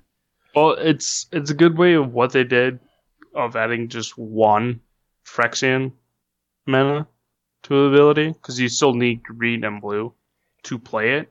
Yes. Oh, they put on all the safety valves for this Planeswalker. Everything about this Planeswalker having Phyrexian mana is like as safe as I think Wizards could have ever went. It's very vanilla on its +1. It does like the typical Tamiyo thing where it taps things. Like Tamiyo Moonsage does that as well. It freezes a permanent.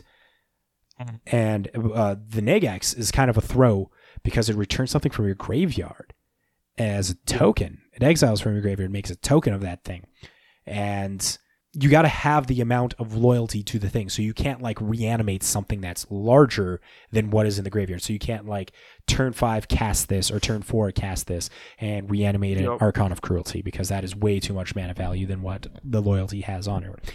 But the last thing on the ultimate that is notable, do you guys notice that it's not an emblem? I did notice that. So I mean, especially because it's going to be a legendary token, so you can only have one of.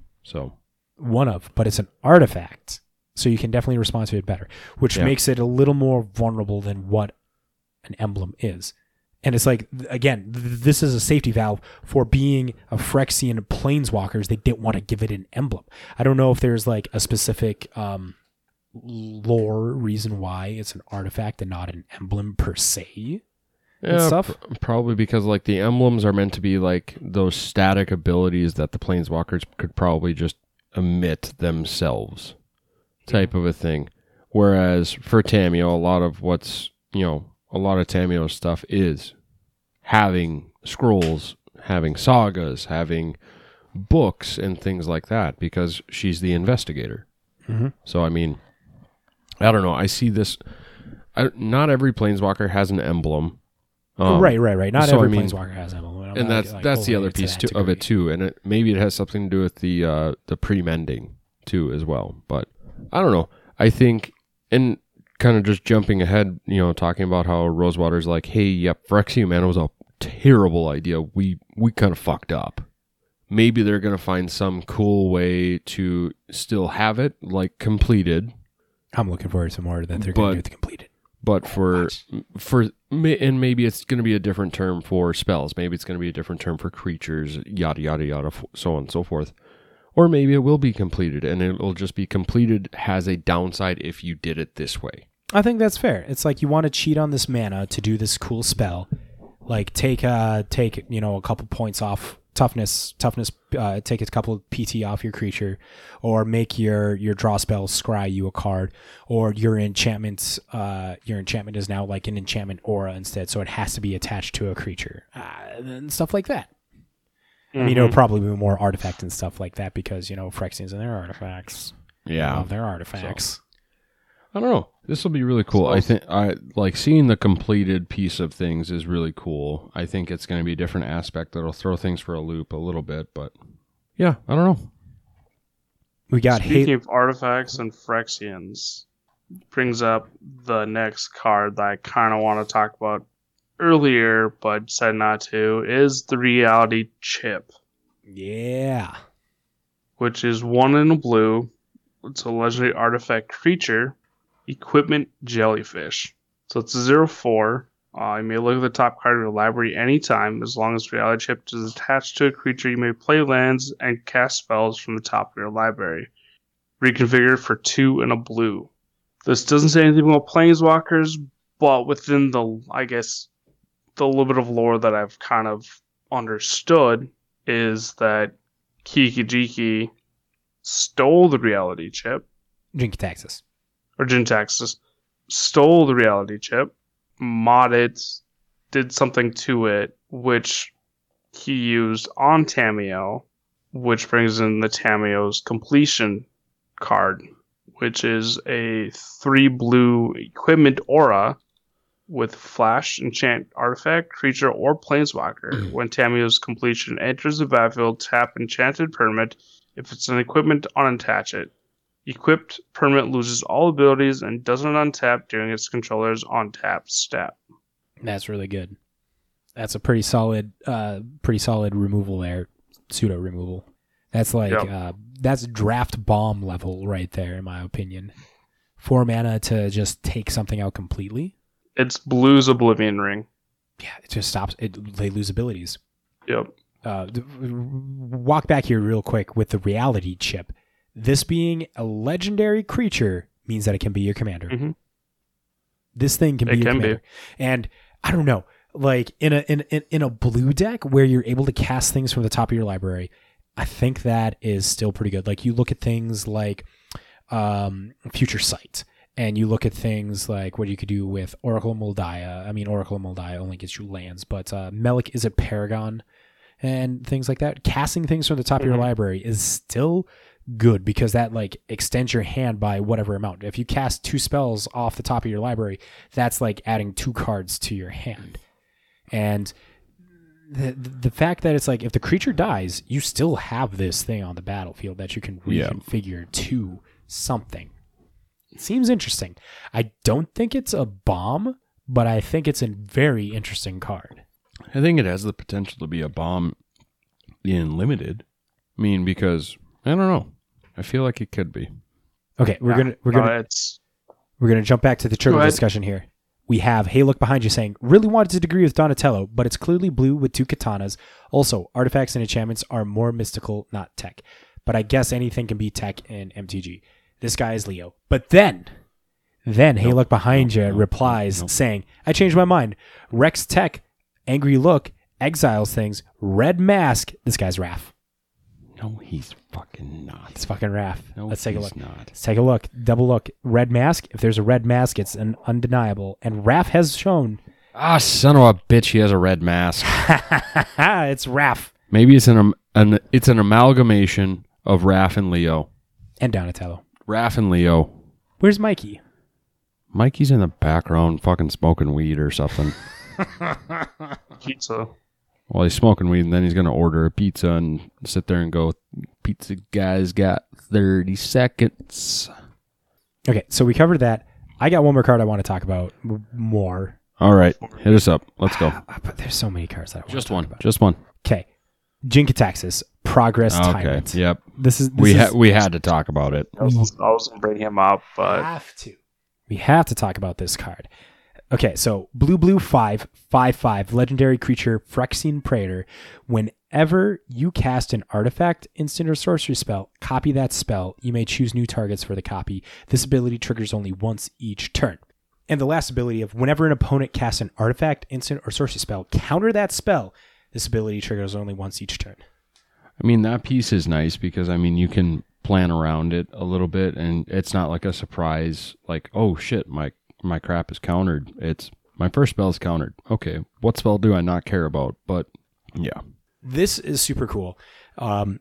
We've seen several cards and stuff like this before. You have Decree of Silence, which counters a spell that an opponent casts per turn. Kira, Great Glass Spinner. Whenever a spell creatures you control have, whenever this creature becomes the target of a spell or ability, counter that spell for the first time this turn. And then there is the original flip card from Betrayers of Kamigawa that is blue 1. Whenever on your fourth spell, you get to flip it, and then when it's flipped, whenever an opponent casts a spell, you counter that for the first time each turn. So this is the thing that Magic has done, but they're putting it on a 5/5 body that also doubles your spells. Yep. So like bare minimum in this kind of a case, like if you're able to drop this, and let's just say Consider, you get a double Consider now. Or if you're in like a counter war spell, you get a like double counter spell and stuff to like really stick it to your control opponent that you're up against in the mirror or something like that. Speaking of mirror, because we brought it up last week, I wanted to talk about it real quick. Holy crap, I was wrong. It is less. Mirror box, 3 colorless. The legendary rule doesn't apply to permanents you control. Each legendary creature you control gets +1/+1. Each non-token creature you control gets +1/+1 for each other creature you control with the same name as that creature. Yeah, that's stupid. This is gonna be fucking awesome. That's fucking bonkers. That's fucking bonkers. Like this is a solid example of improving previous cards that were out there, because you had Mirror Gallery, which came out in Saviors, that was a 5-mana artifact and just said legendary rule doesn't apply. Correct. And this is 3 mana. Oh my god. Does that and 2 other fucking things. Oh my god. This is gonna be so fucking awesome in my Simic Coma deck. Oh. Yeah. It's going to be really good. Any deck that's like Sakashima style as well, they're going to be fucking wanting this. This is really good. This is great. All right. Let's jump into that conjured currency. Conjured currency.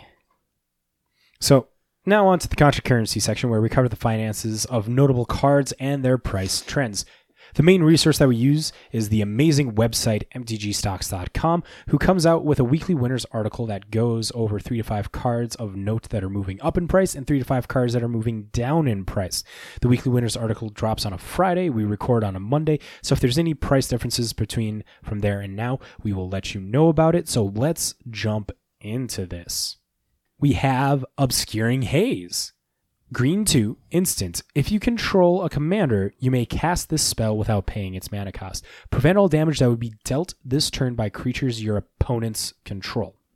This came out in Commander 20, the Ikoria Commander, along with all the other free spells, and it jumped up 451%, now going for about $11.08 as of Friday. But as of today, Monday, current prices are a market value of $7 and an average price of $9.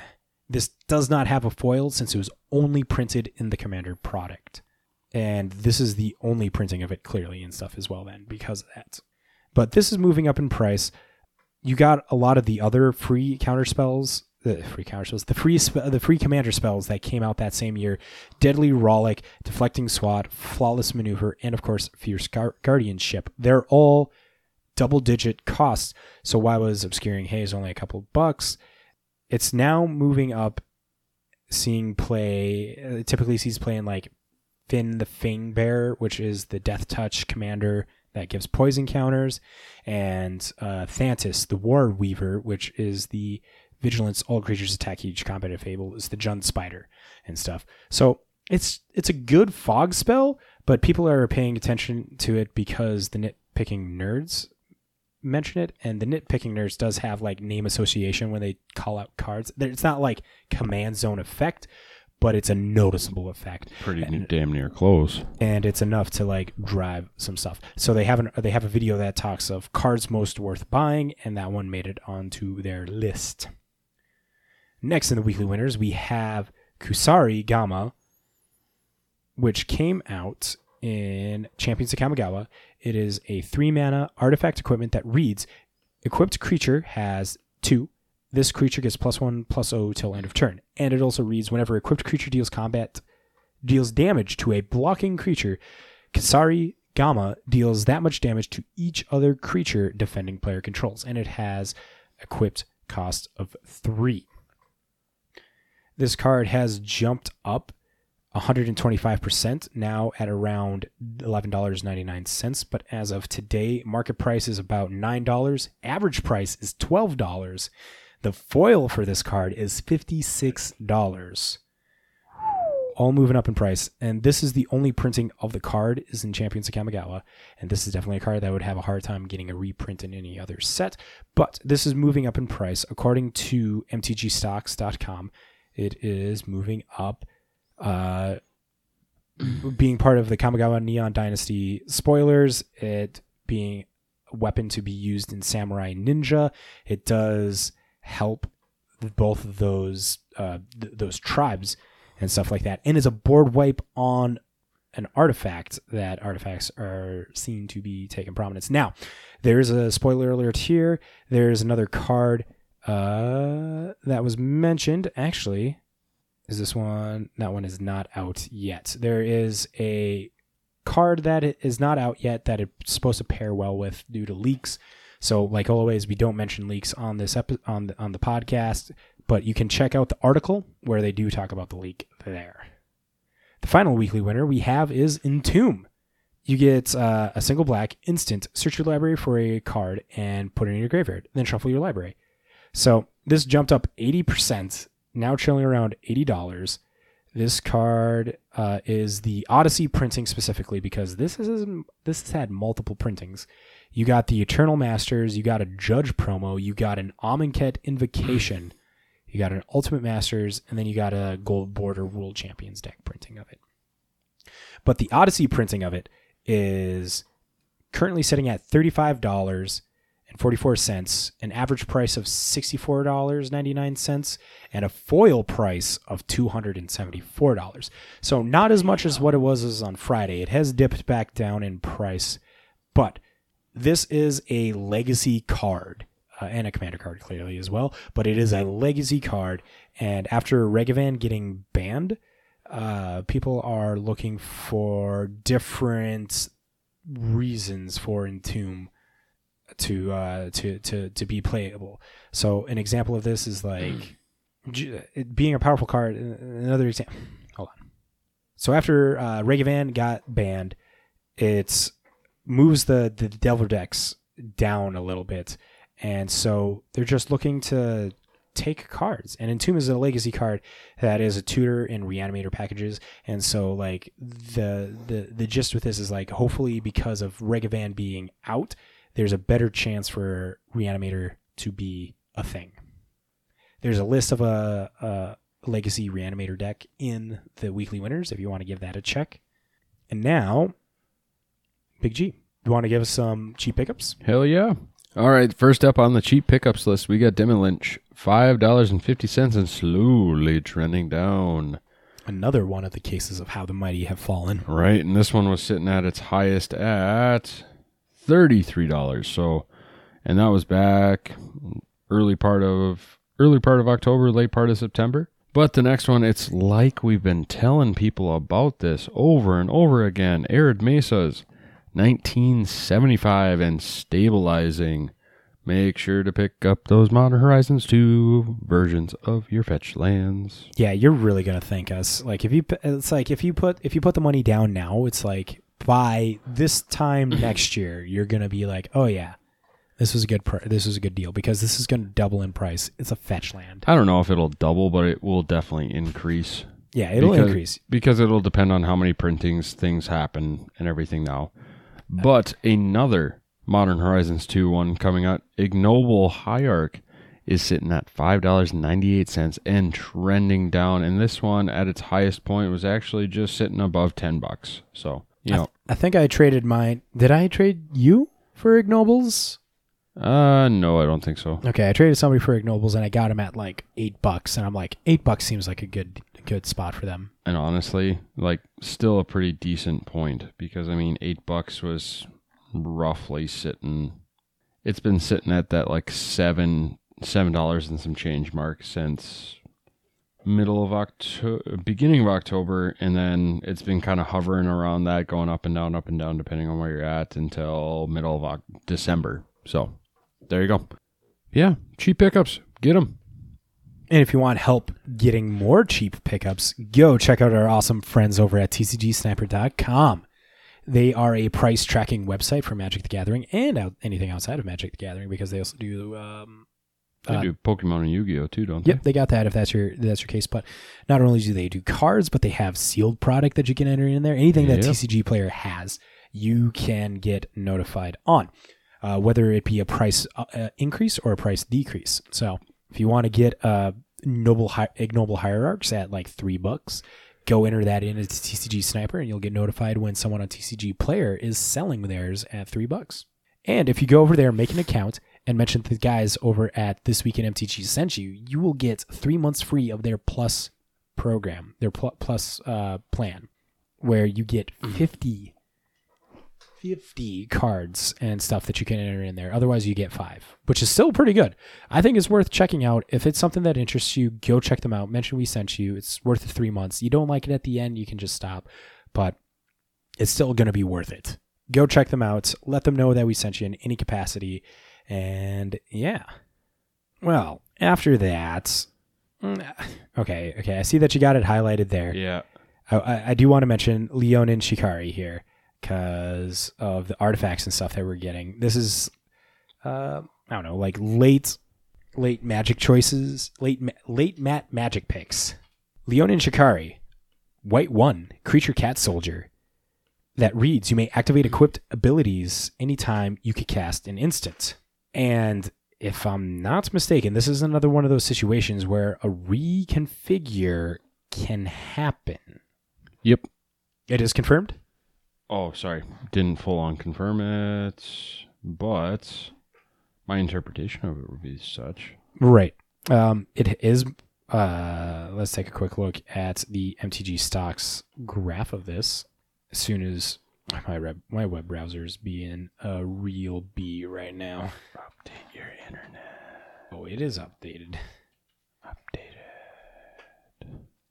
Leonin Shikari has actually been moving up in price since Keldheim. It hasn't really spiked, but we had foils spiked within the last few months of this. Printed in Dark Steel, had a couple other printings in Commander 17, and it also had a Salvat 2005 printing. I have no idea what that is. That's according to Scryfall on that. So anything that says like do something with equipment, going to be very important right now. You have Steel Shaper's Gift, the 1 white artifact equipment tutor. Yep. Open the Armory, same kind of a thing. Anything that allows like equipment synergies, those are going to be moving up in price. And along with that, I also want to highlight Enchantress style cards. You got the reprinting in Modern Horizons 2 of what's the Starlight Sanctum?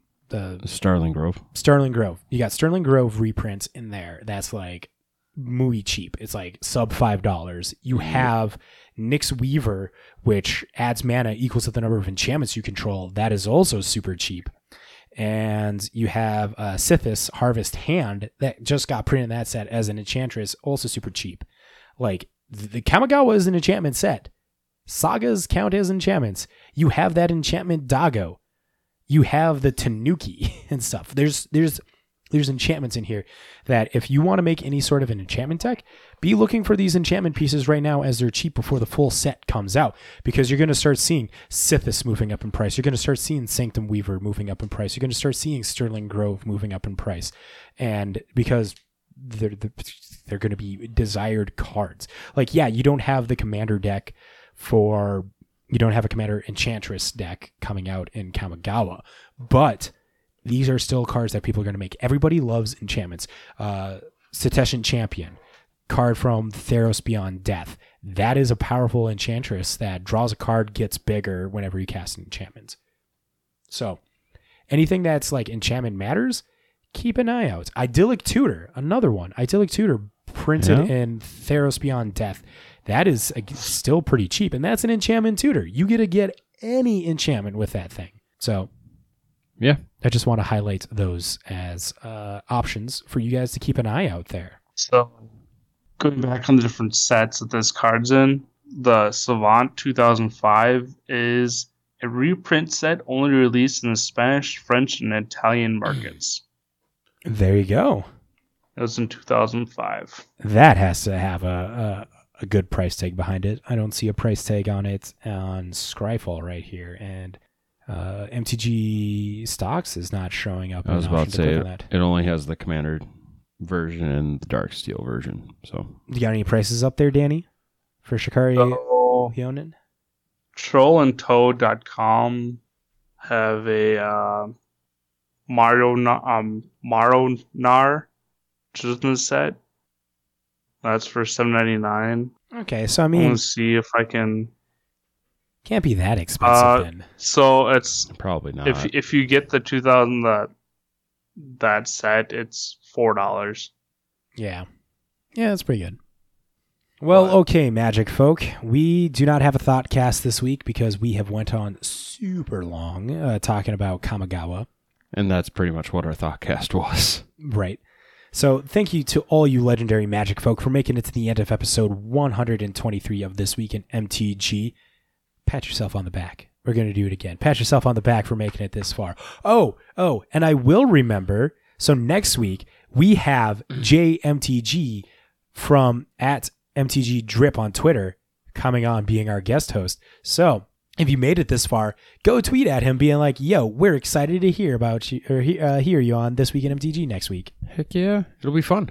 I'm excited. We're going to be talking about foreign cards, and we're going to be talking about the arbitrage that happens there. Not only are we going to have Jay on, but patron Noah is going to join, who is the local like foreign card guy. That's a bad way to describe. He knows foreign cards very well and stuff. I think he'd even admit his brother might know him even better, because his brother spent time overseas, whereas he loves them. So there's a little bit of a maybe somewhere in between novice and expert. I mean, I put my faith in Noah on knowing what he's fucking talking about. Yeah. So he's coming on.